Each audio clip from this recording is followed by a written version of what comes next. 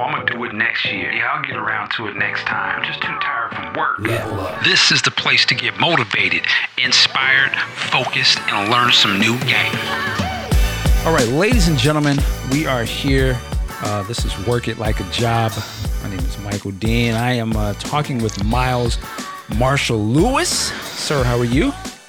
Yo, I'm good, man. How are you? I'm doing good. We just had a phenomenal conversation about Prince. So for some of y'all who listen to the whole Podcast Juice network, you've already heard that, and we're just going to continue rolling forward here. And Miles, man, I really wanted to ask you a few different things, but the first thing, man, I want to say I salute you. I want to salute you for just being a father, man, and your family. I saw the video of you and your family at Disneyland. Oh, cool. I thought that was so dope, Disney man. World. Okay, thing, Disney World. In Florida. Yeah, that was dope. We had gone to Euro Disney before, but then they had forgotten about it because they were so young. And we went to Disney, and it was part of this Ebony Disney sort of promotion. So they did like this real professional videotape of it. It was cool. It was like super early in the morning, and the park hadn't opened yet, so I felt like we were Jay-Z and Beyonce, because it was like we just had full access to the park, and like nobody was there, and usually there's like 20 million people there. Nice. No, I love it, man. I mean, just the imagery of it all, and just like we need to see stuff like that. The mom and the dad, the kids there, and just enjoying things, man. I really appreciate, you being able to put that out there, and because a lot of times, I kind of come from, I guess you say, an artist background. I'm not going to play myself out, but I used to rap and different things. And one of the things when you're an artist and you're a young man, it's always sometimes where you don't, at least it's maybe different now, but back then, almost like the family image wasn't really pushed out there a lot. Like you kind of had to present yourself as kind of being single, or you kind of kept that in the background. But that's true. Yeah. So I think now we could see more of the family unit, and that doesn't mean that you don't stop doing your thing. Like you don't stop being a writer and a critic and things of that nature, but that's what makes you more whole. And actually, in my opinion, I think gives you a better perspective to have a voice, right? Because, in your personal life, you are a father, you're a husband, you're a leader of your family or a contributor of your family. So that sort of gives you more of a insightful take on things than just the young dude or the young woman who has no obligations to anything. I know exactly what you're saying. Yeah, I mean, I used to feel that way, kind of in my 20s, definitely. I guess maybe most of us, well, I can't speak for most of us, but let's just say that I felt like once I have a kid, my career is over. Mm-hmm. Like before I had kids, I thought that in fact, I didn't have kids until my first book came out in 2004, because I felt like, at least if I don't do anything else, I had this one book that I put out, because you just think that, family life is going to be like such a time suck that you're not going to be able to get anything else done. And it turns out not to be that way. It turns out to be a really healthy balance. You can't chase women forever. It's like it's healthy to grow into like a different phase of things, in terms of being a patriarch and just helping bring these other lives into an understanding of themselves and stuff as a father. And and maintaining a long-term relationship, marriage-wise. Like marriage is certainly no walk in the park, and it's not for everyone. It's no easy road. Nah, man. It may not even be. Listen, meant to last forever in all cases. But true. It's a worthy experience. It doesn't sound romantic at all, but keeping it real, I'm glad I did it, and I'm glad that that we're doing this. Me and my wife and my two kids, my two sons. Okay, all right. Now I respect everything you said.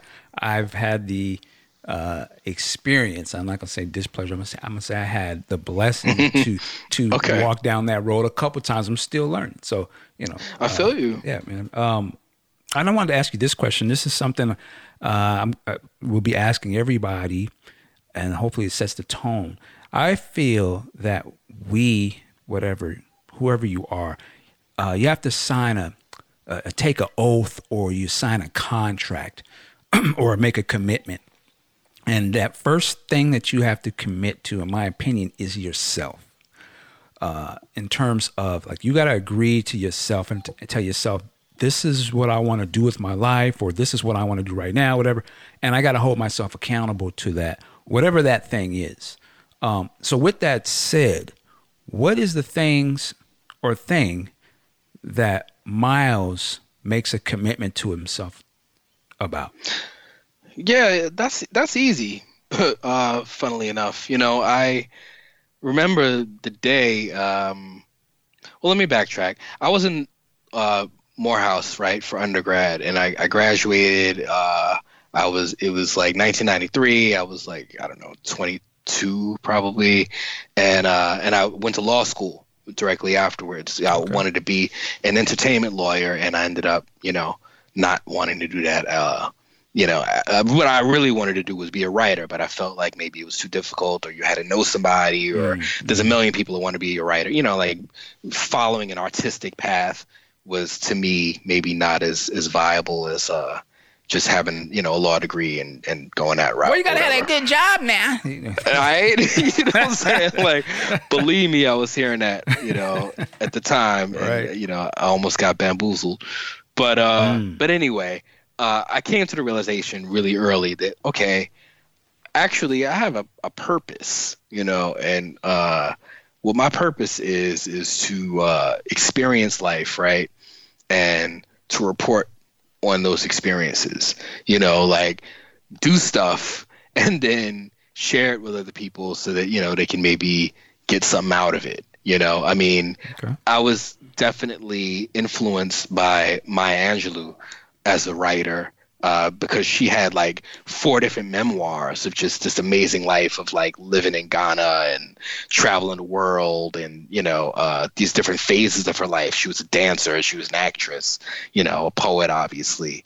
She had met Malcolm X. She had done all this stuff, and it was like, to me, that was the type of writer I wanted to be. I wanted to like live, to like that's what writers did to me, in terms of Hemingway riding elephants, what I'm saying, in the Sahara. Like that's, like writers did stuff and then reflected on those experiences, like to inspire and, to sort of, I don't know, teach or whatever you as a reader glean from those experiences when you're reading about them. That was sort of what I decided to commit to, and I remember coming to that realization, however I came to it, and sharing it with my mother at the time, who I was living with during law school. And she was just like, okay, but go buy me some bread at the supermarket, whatever. But yeah, and I think that it's still the same today. I mean, not to say that I've ridden elephants, but just in terms, I lived in Paris, right, between the years of 2004 and 2011, and learned French while I was over there. And my kids were born over there, and so they have dual nationality, and they're bilingual. Wow. And during law school, I studied abroad in London. I was there for like 4 months, trying to write my first book, because I was 24 at the time, and like I'd read that Baldwin wrote his first book at 24, and I had to like, I didn't want to get too old, right, to to write a book. Yeah, God forbid I should be 25 and write a book.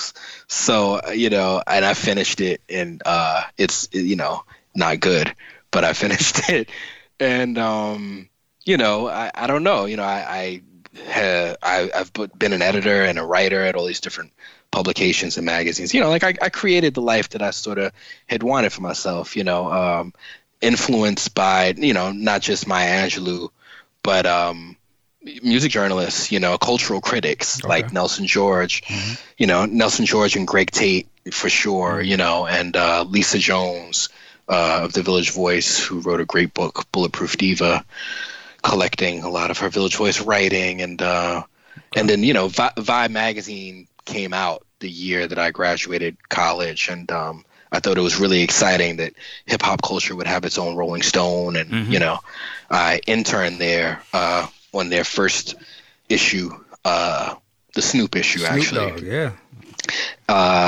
yeah. The test issue was the Naughty by Nature joint. Treach was on the cover. But anyway, I interned there that summer of '93 and eventually became the music editor 6 years later. And it's just it's a matter of opinion how amazing, quote unquote, of a life I've made for myself. But the point is that I made the life that I wanted to make. I didn't want life that just have its way with me. I wanted to direct the course of it a little bit, with some intention and, some self-actualization. And so that's what I kind of hope that I've done. Okay. Going back to even before Morehouse and things of that nature, you say you grew up in the Bronx? Yeah, man. Okay. Yeah, Northeast Bronx. I was in the South Bronx till I was like 4. Then we moved to the Northeast. But I had my mom's parents and my father's parents both lived in the South Bronx still, and even great grandparents. I had both of my great grandmothers alive till I was like 13, and one of them also lived in the South Bronx. So I was there all the time. You know. Christmases and Thanksgivings and being babysat and all of that. Nice. Now, are your parents, mother and father, together when you were a child? Yeah. They got divorced when I was in college, But I grew up with both parents. I have 2 younger brothers, and they were the ones who sort of saw the divorce as this big thing. Because they were there, seeing it happen in front of them, and they were younger, and so maybe it affected them differently. But I was an adult by the time they split, and I sort of dealt with it differently, I imagine. And so you were the older brother, or you are the older brother? Yeah. I'm the oldest of 3, and there's like a 8-year and a 10-year split between me and my younger brothers. So it's I was an only child for a long time. That were very similar. I have a sister. She was 10 years apart. She's younger than me. And that's the other funny thing I wanted to mention, because you mentioned the Bronx. And again, I've never been there, but I grew up in a time where obviously very influenced by the media. And I remember as a kid, the Bronx, all I was shown was these movies of a wasteland. Right. Like Fort Apache, the Bronx, and then some of these other, the Warriors, and even I think even some parts in B Street or something, they would just see these houses and buildings that seemed to be like they were nuked or something. Was that just media, or was some of that real? And I assume it is totally different today, but.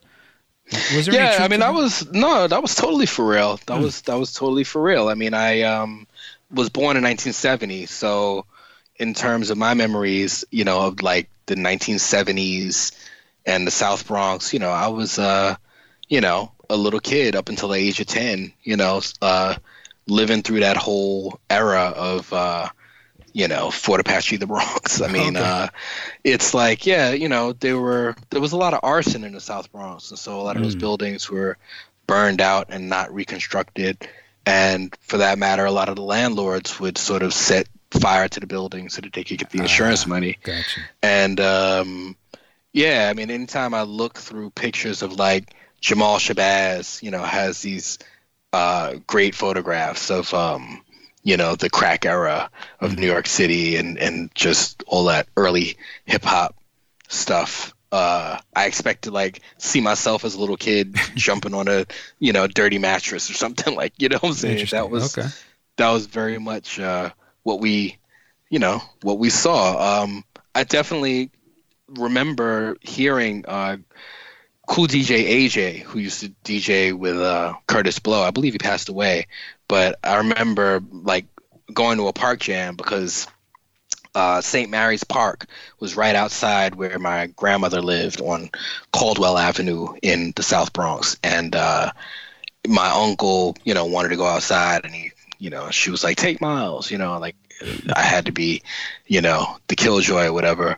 And he took me out there, but just like, she lived on the 9th floor, and I remember how loud the sound system was from the park. It was like this I don't know, Apache by the Incredible Bongo Band, or like whatever was playing, like that type of stuff. And it was like, yeah, take Miles with you. And I went out and saw really, what it was about, like people breakdancing out there and just partying, and the DJ, doing what he was doing and stuff like that. But I mean, at different points, like Grandmaster Flash used to DJ out there. Wow. You're familiar with the history of hip hop. It was like all of those park jams and stuff like that. So, I didn't know these DJs by name because I was a shorty. I was, right. 6, 7, 8 years old. But I mean, I was familiar with hip hop before Rapper's Delight came out.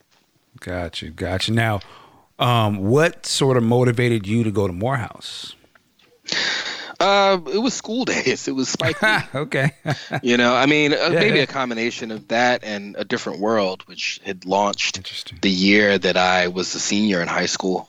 It was like time to go to college, and all of a sudden I was getting all these messages, from pop culture about black colleges. And so School Days was Spike Lee's second movie, and it came out that year for me as well, that senior year, where I was applying to places. And I was aware that he went to Morehouse, and I didn't get into Morehouse straight away because my grades weren't good enough.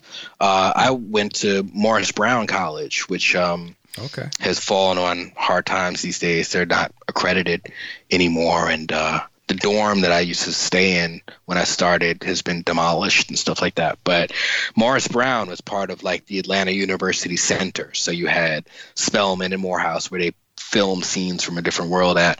And then they had Clark, Atlanta University, which is what used to be called Clark College back in the day when I was there. And then they had Morris Brown. So Morehouse said no, and I think Howard told me no also. But Morris Brown, they accepted me on probation, and I went down there and and saw that like Morris Brown wasn't really going to be for me. But I got my grades up, high enough to be able to sort of transfer. And once we were in that center, it was kind of easier to transfer from school to school. Okay. You could even take classes at different schools at the center and stuff. So I did what I had to do, and I went to Morehouse. Was there, so coming from New York and then going to, Atlanta and going to school, was there any kind of culture shock? Or what was the, coming from where you came to come there, were you were you considered the East Coast cat, or they was country, or what? How did that work? Yeah, I mean, it was interesting. I wouldn't say that it was a culture shock, but it was like maybe my first taste of how big a deal like New York City was to people outside of New York City. Okay. I didn't quite realize that. I don't know really even what I thought. I was just, I'd been outside of New York. I had relatives in Baltimore, and we would go there sometimes, and even Virginia, and we made some excursions to Florida for Disney and Epcot Center and stuff like that, and but I mean, and I'd never been to Atlanta before, certainly, and then just being in college, surrounded by different students from all around the country, around the world, actually, did open my eyes. I mean, I came to college in '88, and I was definitely all about, Public Enemy. It Takes a Nation of Millions to Hold Us Back. Yes, and Love Sexy was also, in heavy rotation. And there were definitely, cats clowning me for having this album with this naked man on the cover, and they were like listening to Too Short, and waking me up every morning with biatch, like while I'm trying to like sleep through my classes, but it was my introduction to definitely music that was new, You know, maybe if I had stayed in New York, I would have heard it anyway because it had just come out. But definitely Too Short and Eazy-E and NWA and Ice-T, you know, that was all music that I was not listening to in New York. And it, you know, most of that stuff came out in '88. So like I said, had I stayed, maybe I would have heard it anyway. But, you know, back then there was elitism against music that was not from New York, hip hop anyway, that was not from New York. So, you know, I didn't hear that stuff and immediately love it at all. You know, I was very, you know, New York centric, like, you know, get that out of here, play Public Enemy, play Big Daddy Kane, play Boogie Down Productions. You know, I was very into conscious rap and trying to, you know, like, explain, you know, to cats from Oakland why their music was negative. See, that's I'm glad you brought that up because, you know, I talked about this before. Now, I'm from the West Coast. Right. But again, we had, at least the cats that I was with, we had such a strong sort of interpretation to listen to NWA and Ice Cube because we were listening to P.E. and Big Daddy and Karis and the stuff that they were talking about. And it was like, I knew what Eazy-E and them were about, at least what, you know, on the surface. I was like, they talking crazy. Like, why would I want to listen to that? But I think it was, you know, for me, it was the America's Most Wanted. Okay. It was the production and it was so dope. And I was like, I had to listen to, I was like, I remember my friend giving it to me, and I was like, man, I don't want to hear that because he be talking crazy. You know, that ain't for us. But it was so dope, and I would attribute to Cube. You know, obviously he can sort of tell you the story and add sort of the political or social element to it, not just be about shooting people for no reasons. So he had that ability. Plus, it was, you know, the Bomb Squad. But it sounds like to you there was sort of like that. Yeah, I'm listening to this, you know, conscious stuff, or I'm listening to P.E. Black Medallion on. Why I want to be dealing with sagging and, you know, yeah, I mean, culture. Definitely, you know, they didn't win me over until the Chronic. You know, I just all of that stuff. You know, at the time, I tried my best to ignore it. You know, it was in the ether, so you could. I mean, definitely at a black college, you couldn't ignore it. You know, it was at the parties and all of that, and, you know, in the dorm and whatnot. But I wasn't buying it. You know, I was listening to, you know, A Tribe Called Quest and De La Soul and that kind of stuff. And then, you know, Public Enemy, I don't want to say they fell off, but, you know, there was a point started to fade a little bit. Yeah, you know, I mean, you know, I was into the Bomb Squad production, so it was like there was an album, you know, I guess it was Apocalypse. What was it called? Oh, damn it! I could look it up. Something about 91 and the Apocalypse. Something. Yeah. I was just I didn't, you know, I played it. I think by the time I get to Arizona is on there, but like, you know.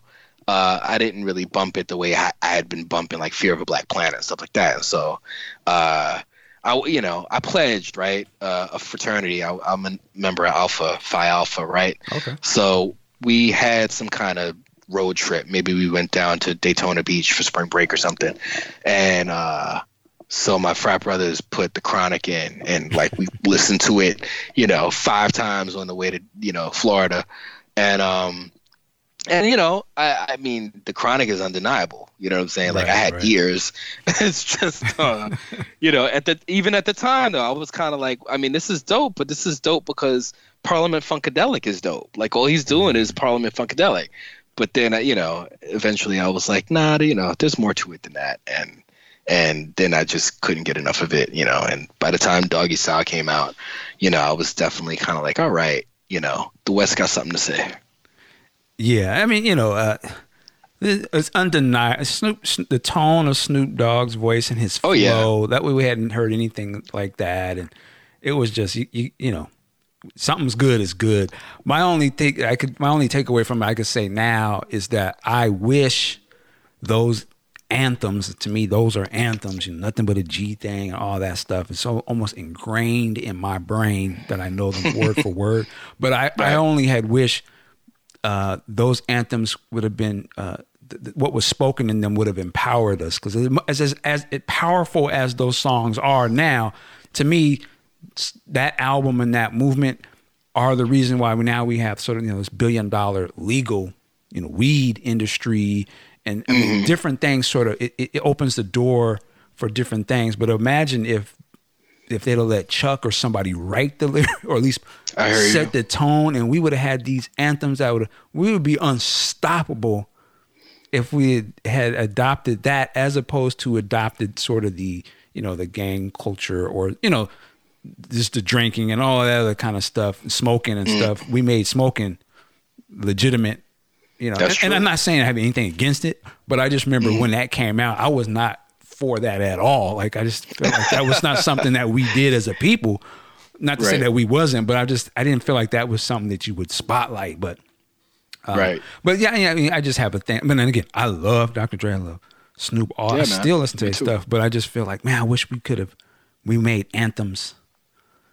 Those songs are so powerful, like, because the rhythms of them, right? As you said, the P funk and all that, it's so gets ingrained in us, and it's so catchy, Right. But anyway, I mean, there's this Netflix documentary, Hip Hop Evolution. Yes. I don't know if you've seen it, I've seen a little bit. But they have like a season 2 going on right now, and I just finished watching them last night, and it just reminds me of that time period and how close I was to giving rappers like E40 a chance, or even like, the Ghetto Boys outside of their, big hits, UGK, like I didn't really, I wasn't messing with any of that, back in the day, if he wasn't from New York, it was like, I was kind of like, whatever. And, it's unfortunate because those are classic albums, and, those were obviously talented MCs, and, everybody has their own, voice. Everybody has their own, vision, and they were all, being influenced by different stuff. And, one person's Black Panthers, as an influence is another person's Dolomite. Like, people were being, put, like, throwing their own funk on hip hop, and that was as it should have been. Yeah, I was watching, it was an interview with Marley Marl. I don't know if it was on the Drink Champs or it was something, but he said something very interesting. He talked about he went to Miami early on. I think it was him and Roxanne Shante, and they were doing a tour or something. And he was at a club, and I think he said Luke, Uncle Luke was there. This is before, Two Live Crew was doing anything. But they were there, and he was DJing. And Marley Marl said, I had my 808 with me, like the actual drum machine. I plugged it in. Right. And I just started tapping the beats.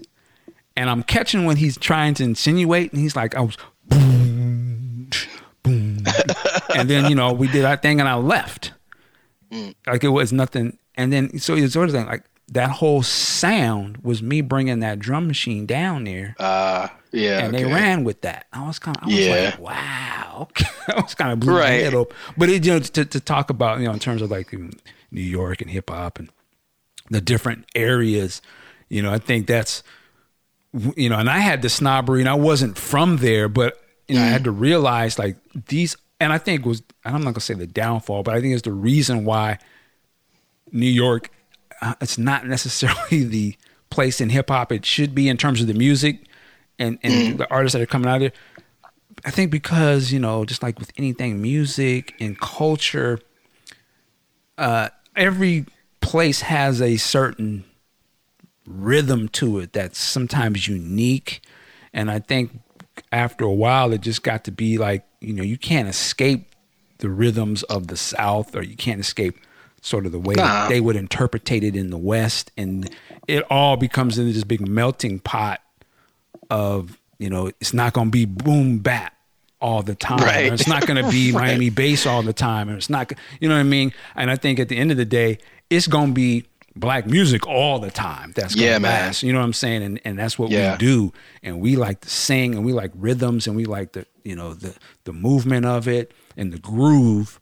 which is always going to last, right? And it's just about putting that, rap on top of it or singing or whatever. But, we're getting in this part of the conversation because, again, I think it's hard to escape that music meant a lot for us coming up in that time, because we were at a time where hip hop was moving forward so fast and changing. Like one year it'd be this, we talked about PE was the thing, and then it became, NWA, and then, we can't escape the Tupacs and all it was forever changing, Outkast, and it was just going to now where it's just a place where it's like, they all sort of sound the same now, but I think, we definitely came up in a time where it was so evolving, and that evolving was so much an influence on all of us. And we would meet different people from different areas, and each area had their own style, what I mean?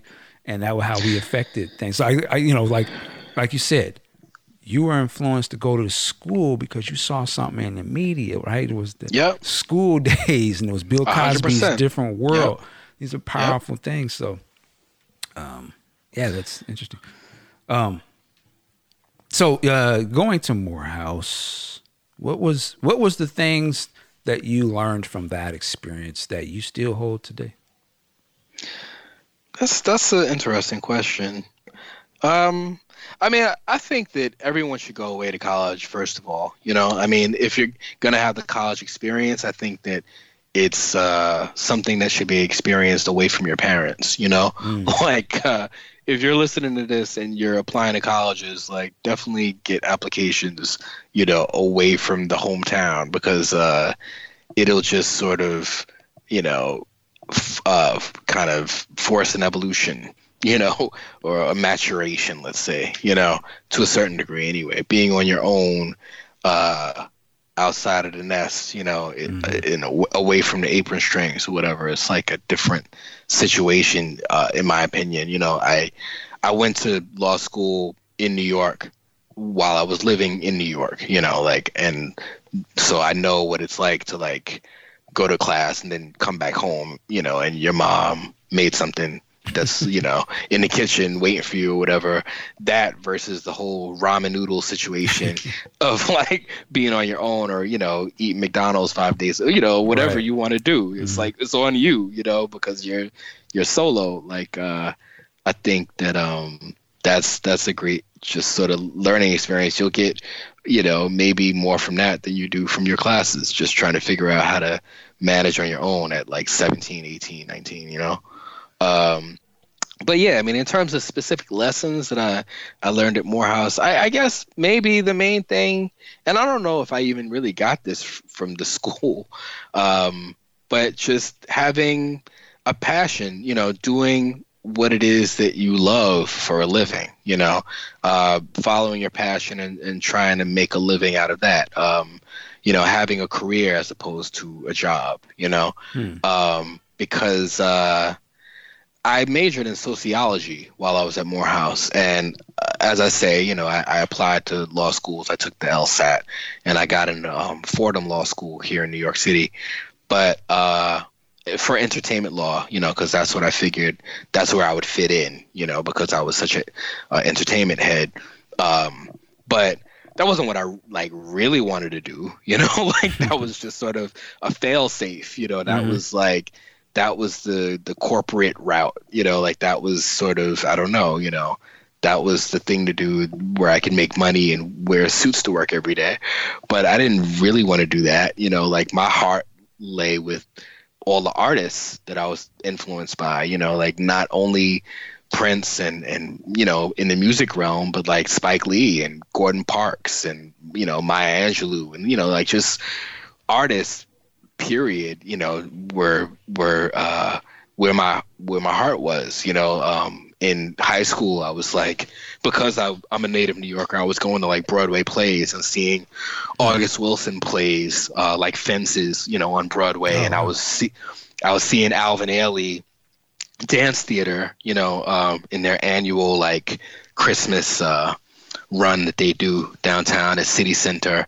I wasn't doing that so much in high school, but in college, definitely it was a cool, date night to take, your college sweetheart to the Alvin Ailey thing and, you know, show her that you had some culture or whatever. But like, you know, whether it was dance or it was theater or it was music or it was literature, you know, or even like photography in the case of, you know, Gordon Parks or Richard Avedon or, you know, like whoever was having a dope exhibit at the Museum of Modern Art or the Guggenheim or, you know, something like that. Like I was always really into that. You know, I was proud to be up on like Jean-Michel Basquiat before the movie came out. You know what I'm saying? Like I remember MTV and Madonna donating, or not donating, but let's say their funds helped the curation of a Jean-Michel Basquiat exhibit that happened probably at the Whitney Museum back in like 91 or 92, you know, a couple of years after he had died. And just being blown away by his artwork and, you know, and buying a poster and putting it on my wall and nobody knowing who he was because, you know, he hadn't been mentioned in any rap albums yet. And the movie hadn't happened yet, you know, stuff like that. But like, yeah, you know, that kind of artist life, well, you know, it was clear to me that I wasn't just drawn to it because it was dope. I was drawn to it because it was sort of a mirror reflection calling to me, like, you know, this is what you should do with your life, you know? And yeah, you know, I don't know what it was about my Morehouse experience specifically, but it was just, you know, it's a time where you sort of find yourself, you know, if you're lucky. Okay. And I was lucky to sort of figure out, like, you know, what I would rather do with my life. You know, you only get one, is to follow this artistic path. And so that's what I did. And, you know, it's not all gravy. It is on, you know, a certain level, but, you know, financially there are ups and downs, certainly. And there are peaks and valleys to it in terms of fallow periods that come, you know. It's kind of inevitable, I would say, but it's just, you know, it's part of the ride, you know. Interesting. Now, was there any pushback from family, as opposed, you know, instead of you going for more of a traditional job to, you know, doing what you do or getting involved in writing and stuff? For sure. I mean, my parents were supportive, but my grandparents were a little more old school. You know, I had a grandmother in particular who, you know, I don't fault her. She was just more pragmatic, you know, more of a realist, you know, and was definitely kind of like, you know, it's time to get a real job, you know, type of thing. Right. You know, and maybe not, you know, not everybody's going to see the vision. You know, she's from a different time, I would imagine, too, though. Yeah, exactly. You know, like she worked at AT&T for like 50 years straight and, you know, got the gold watch and God bless her, because when she got that job, she was, you know,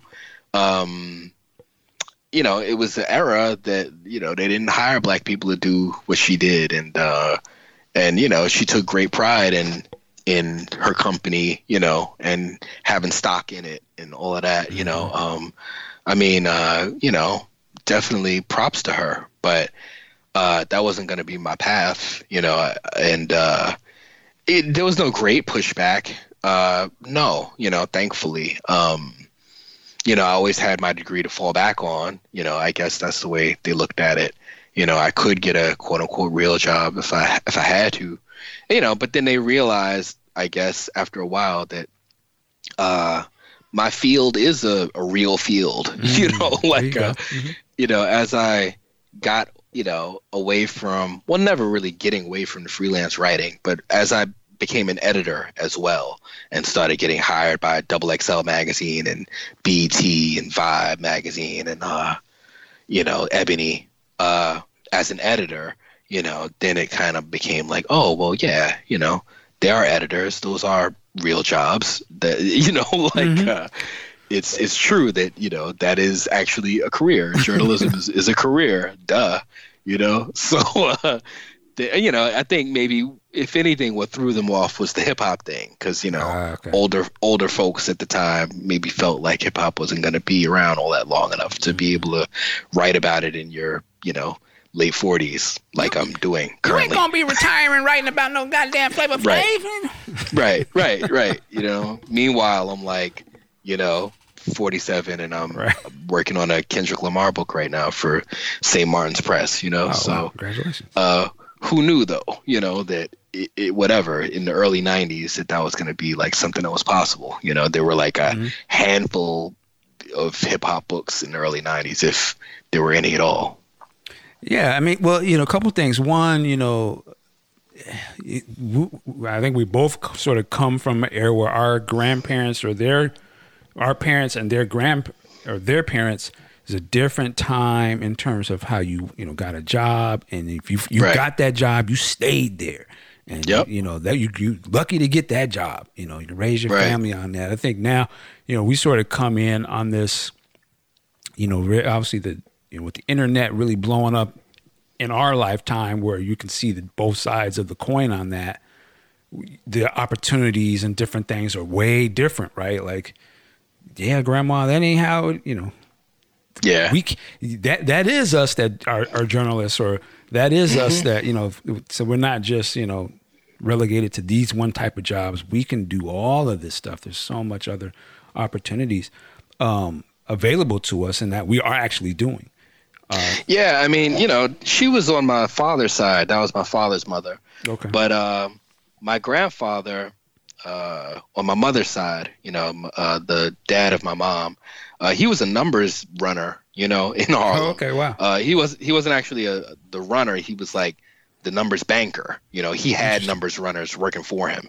So he was the man who paid for my whole Morehouse education. I didn't take out any loans to go to Morehouse. The tuition was paid for by my grandfather, who was a numbers banker, which was, an illegal operation. And he was sort of more, how do I say this? Like, in terms of being an entrepreneur, that was his business that he created, like it was only illegal because taxes weren't being taken out of it. But all he was doing was what Lotto was doing, or like the quick pick or whatever you call it. That's all he was doing. But, that goes back, that's got like a long line of tradition in terms of the Black community, right? Especially in Harlem, numbers running and stuff like that. And so, I think, in his heart of hearts, he was sort of more about, making your own path in the world, and not working for the man, and, working it out, because he was definitely kind of the richest person in my family, the richest elder in my family, and he made it happen himself, Yeah, that's interesting you say that, because, again, a lot of times you will see the person that sort of is doing the, somewhat illegal or outside of the norm sort of thing, and they're accumulating some money, that they usually are more of the entrepreneur, have the foresight to, here, let me go on and fund this thing because I see what this person's doing. We see that with, just going back to hip hop for a minute, some of these hip hop dynasties that we have now, where were they initially got their money from, right? It wasn't exactly somebody that saved up all their coins from work. It was the cat who was in the street or whatever and said, yo, I see what y'all doing. Yo, take that. So yeah, that entrepreneur spirit, I'm sure given other opportunities, they would have been running the big companies. You know what I'm saying as well, right? Right. And, I mean, as an aside, before I forget, one of the numbers runners that my grandfather had working for him, incidentally, was Clarence Williams III, who played Prince's father in Purple Rain. Wow. Don't I keep the heat on?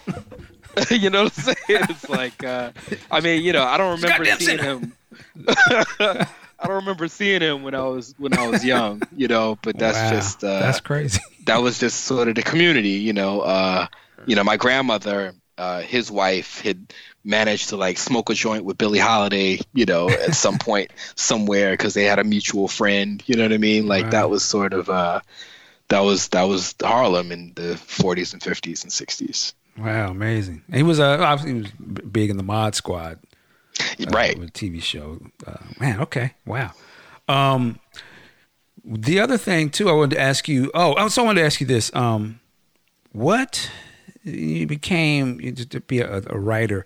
What sort of like keeps you motivated though and disciplined to do this? If you're not, somewhat of a traditional early on, a traditional thing, what's the thing that kept you like, yo, I'm going to keep writing or I'll stick with this? Yeah, I mean, other writers have said this, but it's just I'm not good at anything else. I mean, writing is just the thing that I have to do. I was in high school not getting great grades, which is why I ended up, on probation at Morris Brown College in the first place. But I always had advanced placement English classes because reading was, important to me. And I had grown up on comic books and, kind of taught myself how to read before I even started school with a diet of like Marvel Comics and Sesame Street and Electric Company, Electric Company. Hey, you guys. Hell yeah. And, Spider-Man and Morgan Freeman. Yeah. And Easy Reader, you know what I'm saying? Okay. And so basically... I had a journal that I started keeping because the teacher told us to keep a journal, a diary or whatever, in maybe 10th grade. I was 15, and that was when I started journaling. So I never stopped. The assignment ended and summer came and whatever, you hand it in or you don't, or she checks it. But like I kept doing that. And so, like Malcolm Gladwell from the New Yorker talks about putting in your 10,000 hours to master something, and I kind of inadvertently, mastered, I don't want to say I mastered writing, but, I got a lot better at it, right. I got a lot better at it, writing in my journal on a regular basis. And that's why I have like, I don't know, these detailed memories of what happened during certain eras, of hip hop or even, what was happening with Prince in the 80s and stuff. Like I can always kind of refer to, my 16-year-old notes of when, Sign of the Times came out and, like what people initially thought and what Nelson George said in Billboard, because he had a column and, all of that. So I don't know, to answer your question, it's just kind of like, I was a writer before I decided to make it like a career, even before the journaling, I was a comic book head and I would write letters to fan letters to comic books and they would get published, like Captain America, published me when I was 11 years old, and I like remember the feeling of being like in the 6th grade or so, and coming to school with the comic in my hand, like showing everybody's my byline, basically, wow. Like my name in Captain America, and people being like, "That's not you," and and just like, wow, I wrote to them with my opinion about this art that I loved, and they published it, and that was when I was 11, and that is basically what I'm still doing. Incredible. Let's see. We'll wrap things up here. I think there's 3 things I want to ask you. First, the first one is, being your father, you have 2 boys? That's true. 13 and 11. 13 and 11. What do you now, 47, you've been married, you're married, kids. What are you what are you instilling in them in terms of, how they want to go about their life? A good question. I mean, good question. There's this phrase that always stuck out to me of being the greatest version of the grandest vision for who you really are. Okay. I think that came from like Conversations with God or something like that. In fact, I'm sure it was Conversations with God by Neil Donald Walsh. And it was just this phrase that he kept repeating in that book and in the sequels to it. That's sort of what I want, for them. It may seem kind of heady, but like basically it's just about being the best version of yourself, and like sort of trying to figure out what that is and living up to it, and it can definitely evolve and, change from year to year and stuff like that. But, what kind of figure out what you're about and be about it, Okay. I can't tell you how to live your life. I can't tell them how to live their lives. Everybody has their own path, and you got to learn your own lessons sometimes. I definitely have learned some on my path.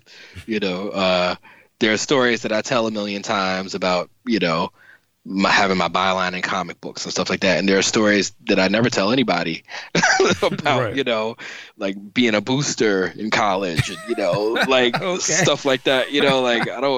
We don't need to go into all of that. Because I I know that there were things that I learned that diverted me from going down certain paths that and everything ain't supposed to be told, right? Like, nah, man. It's not all supposed to be told. You know what I'm saying? But yeah, I think that's kind of what I try to teach them. I mean, my oldest is about to go to high school next year, and so he is looking at different high schools and trying to figure out what he wants to do. But it's like. Mm-hmm. I take that with a grain of salt, as a parent, because I remember, being 13, like, come on, like, is it serious that you're really supposed to know what you want to do right. for the rest of your life at 13 years old? Like, nah, B, at 13, what did I want to do at 13? I think I wanted to be a photographer for Playboy magazine. You know what I'm saying? Like, I didn't know, you know what I'm saying? Come on, I wanted to be like a computer programmer for the FBI. Like, I didn't, like, come on. So I'm not putting unrealistic expectations on them. They're children, and they're gonna figure out who they are more and more every day. I'm here, to guide them. It's funny, like, I don't know how much of a comic book dude, you are or were, but there's a character named the Watcher. Mm-hmm. Yeah, and he sits on the moon, and he's not supposed to interfere. He's just supposed to observe. Right. And my father may disagree, but I've talked to him about this before. But to me, that was kind of his parenting style. Like he was definitely there for advice and questions and stuff like that, and he was on his own path in terms of different things he was dealing with, when I was growing up. But I kind of feel like that's a great way to be, So I'm definitely not the helicopter parent, what do they call, like, the tiger parent, what I'm saying? Yeah.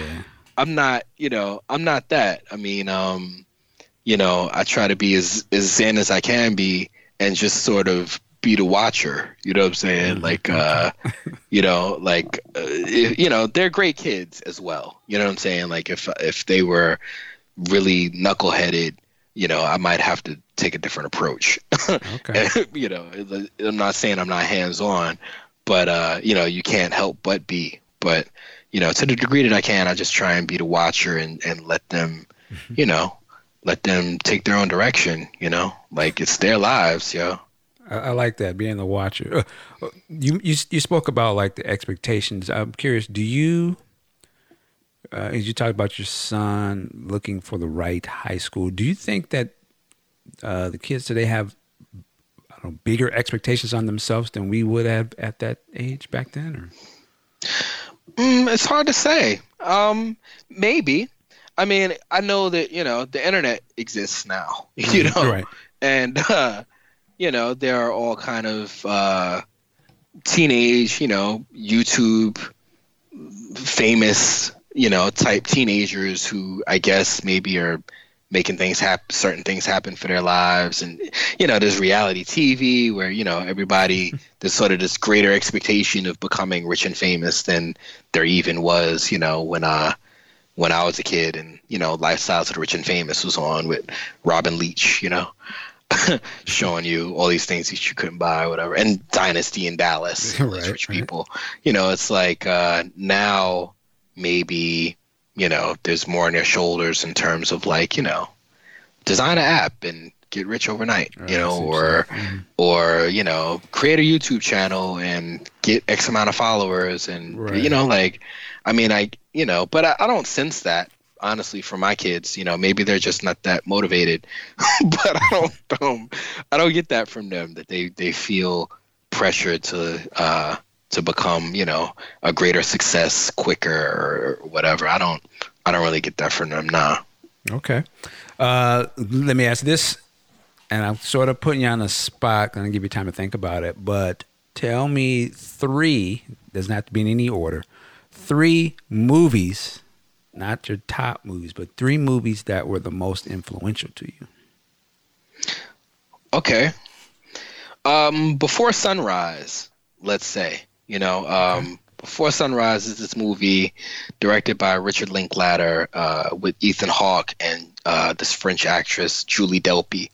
And it was one of those go-to movies in my 20s where, like, if I was just starting to date you, it was like a Netflix and chill kind of thing where, like, I'm going to show you this movie and see what you think of it. And, depending on what you think of it, we may not go out again. You know what I'm saying? Because I just love this movie.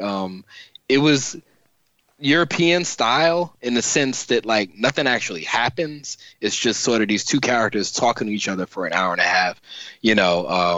One is like a study abroad student, and the other one is sort of, I don't know if he's backpacking through Europe or whatever he's doing. They meet on a train. They get off in Vienna, and and he romances her. They end up sleeping with each other. But, like, basically, my wife is French. I met her in Paris, and I think that this movie, was part of that to me in terms of, like, how interesting it was to me. And maybe, I guess, romantic to, like, sort of fall in love with someone from another culture, and because Christine, my wife, she's Black, French. She's her family's from Martinique, but she grew up in Paris and nice.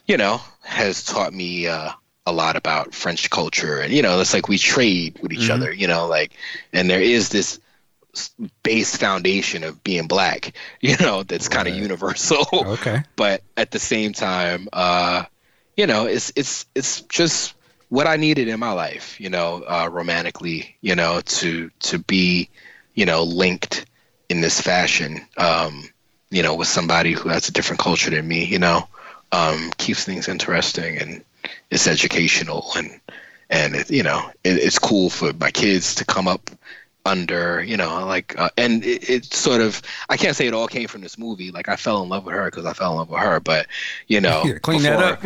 You know what I'm saying? But before I even met her, there was this movie, and it was like, it was just a romantic idea to me. 2 more movies. I would say Basquiat. Basquiat was directed by this artist Julian Schnabel. I'm probably pronouncing his last name wrong, and people, I guess, maybe are more familiar with Basquiat, but, David Bowie plays Andy Warhol.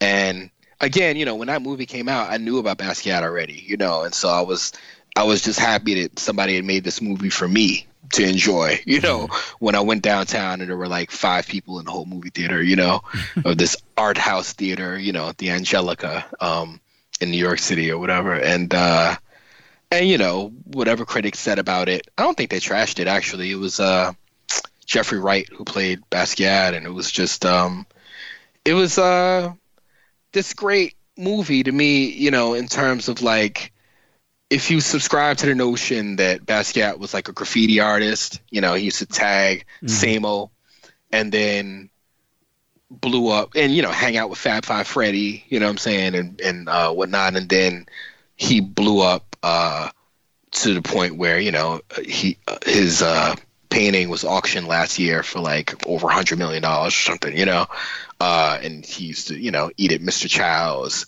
and, and wear Giorgio Armani suits with paint splattered on it. It was like he, I guess, was one of those earlier examples of coming from hip hop and taking over, something that was like kind of quote unquote high art, and I felt that, like in terms of me coming from the Bronx and, probably getting my first bylines were all hip hop related, writing for like the Source magazine and rap pages and stuff like that. And then to be able to take that and eventually write short stories and essays and stuff like that, and be published in the New York Times and come out with books and become an author and even though that time that I spent in Paris, those years that I spent there, having like a column talking about being like a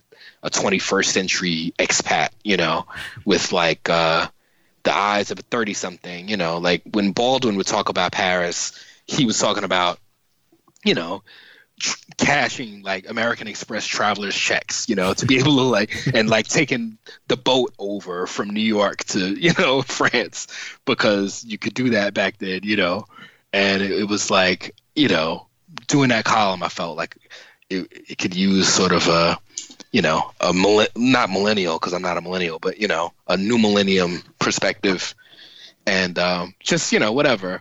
Basquiat, yeah, that was influential. I like that dude too, because I'm a big fan of Keith Haring. I know they sort of have definitely connection. Yeah, they were boys. They were boys. A third film, wow.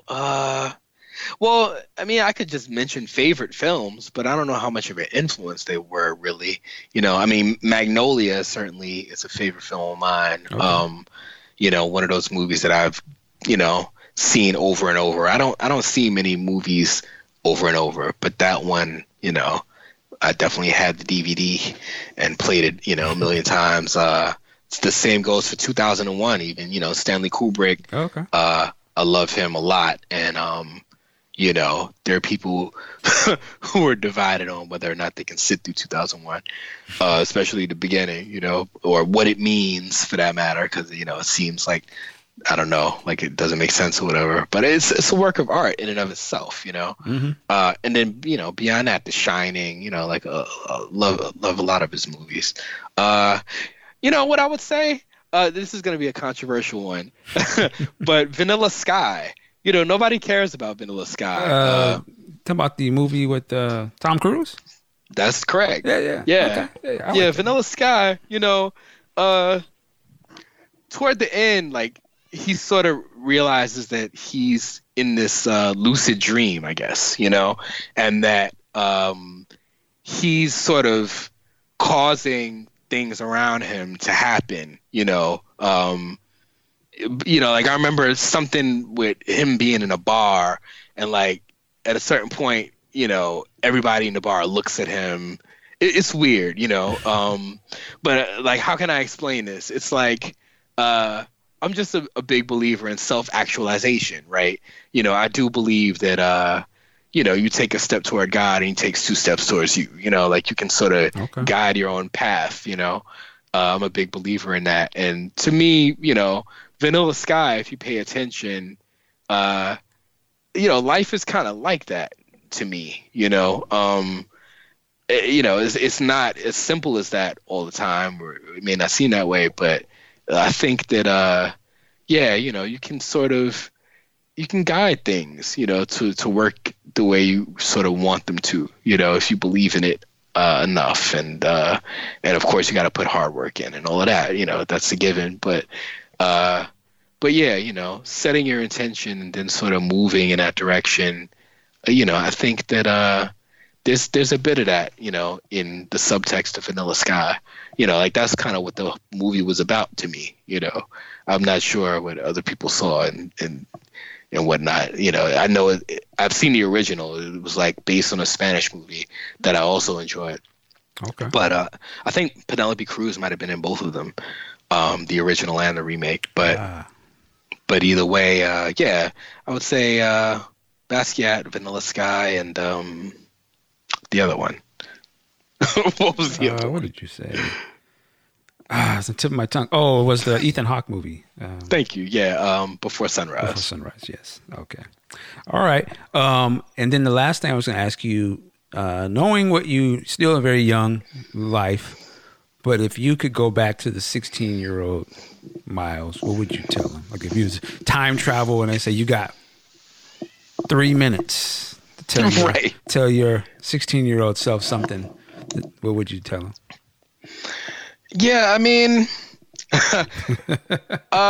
I mean, okay, so I'm a comic book head, and so I know that, there are all these time travel stories that, like, Don't break the if you space-time change continuum anything, now. exactly, man, don't mess with the space-time continuum. You know what I mean? Like, if you change one thing, then who the hell knows, what ends up here, going down. let me give you this, because I can already see where you're going with some Days, Futures Past, something.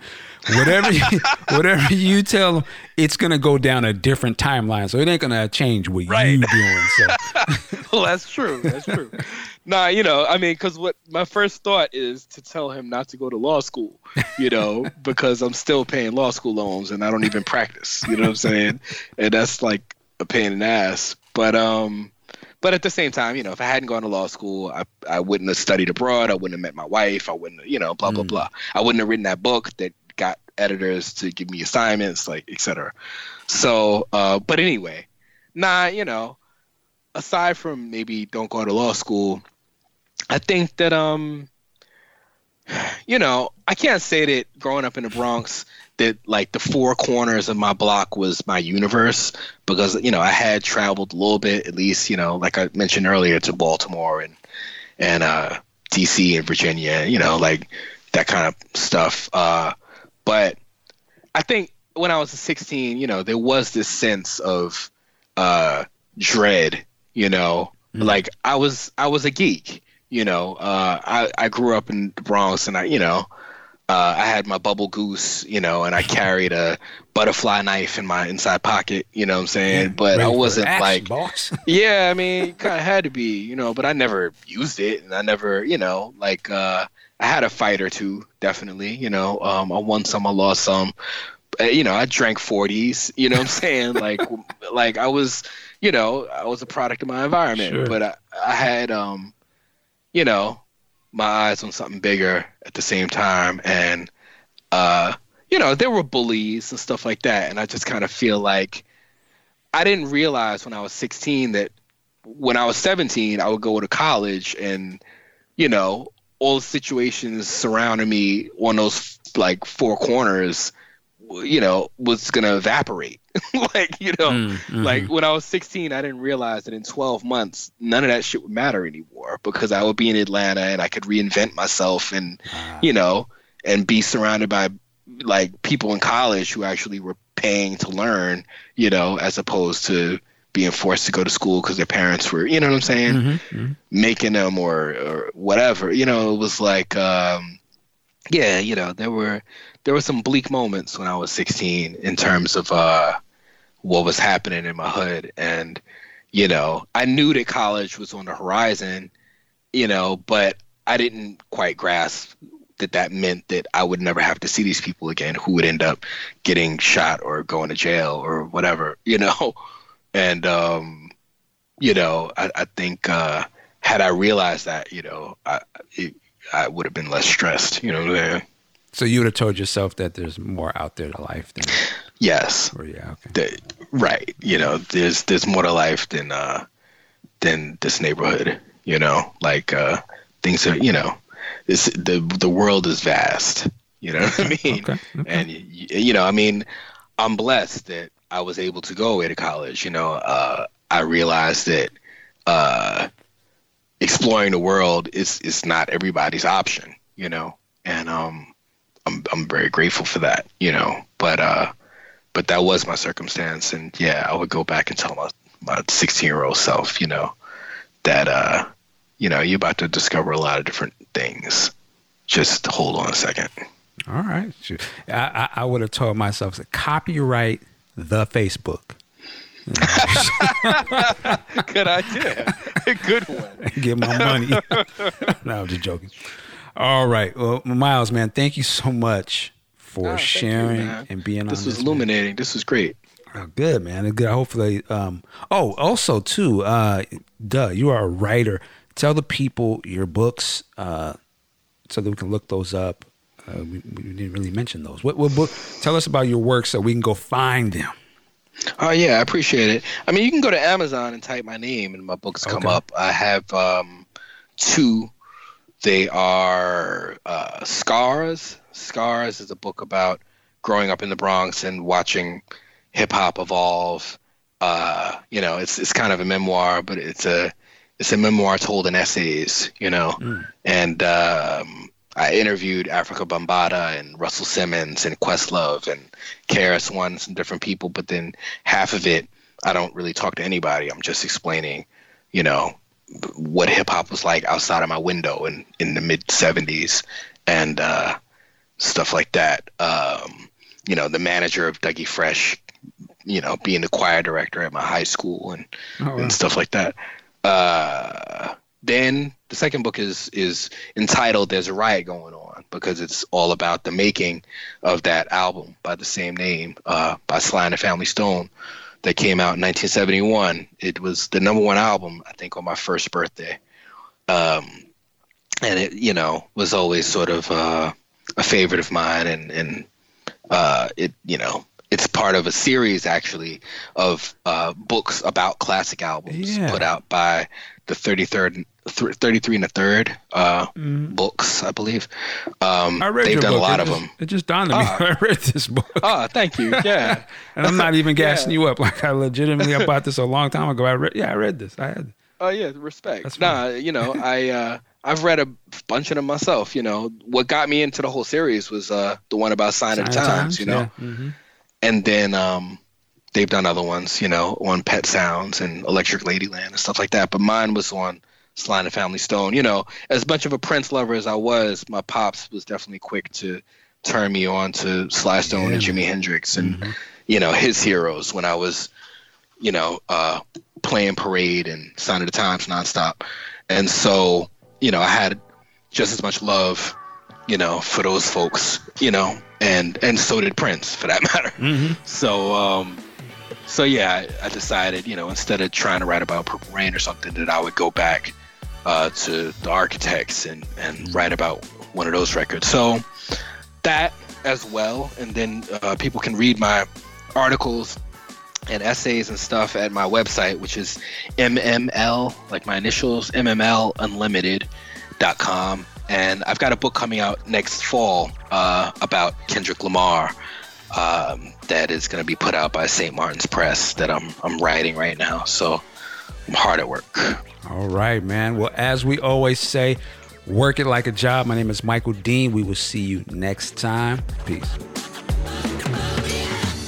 Thank you for listening to the Work It Like a Job podcast. Check us out at workitlikeajob.com or podcastjuice.net. Be sure to click on the gear tab and get your official Work It Like a Job t-shirt.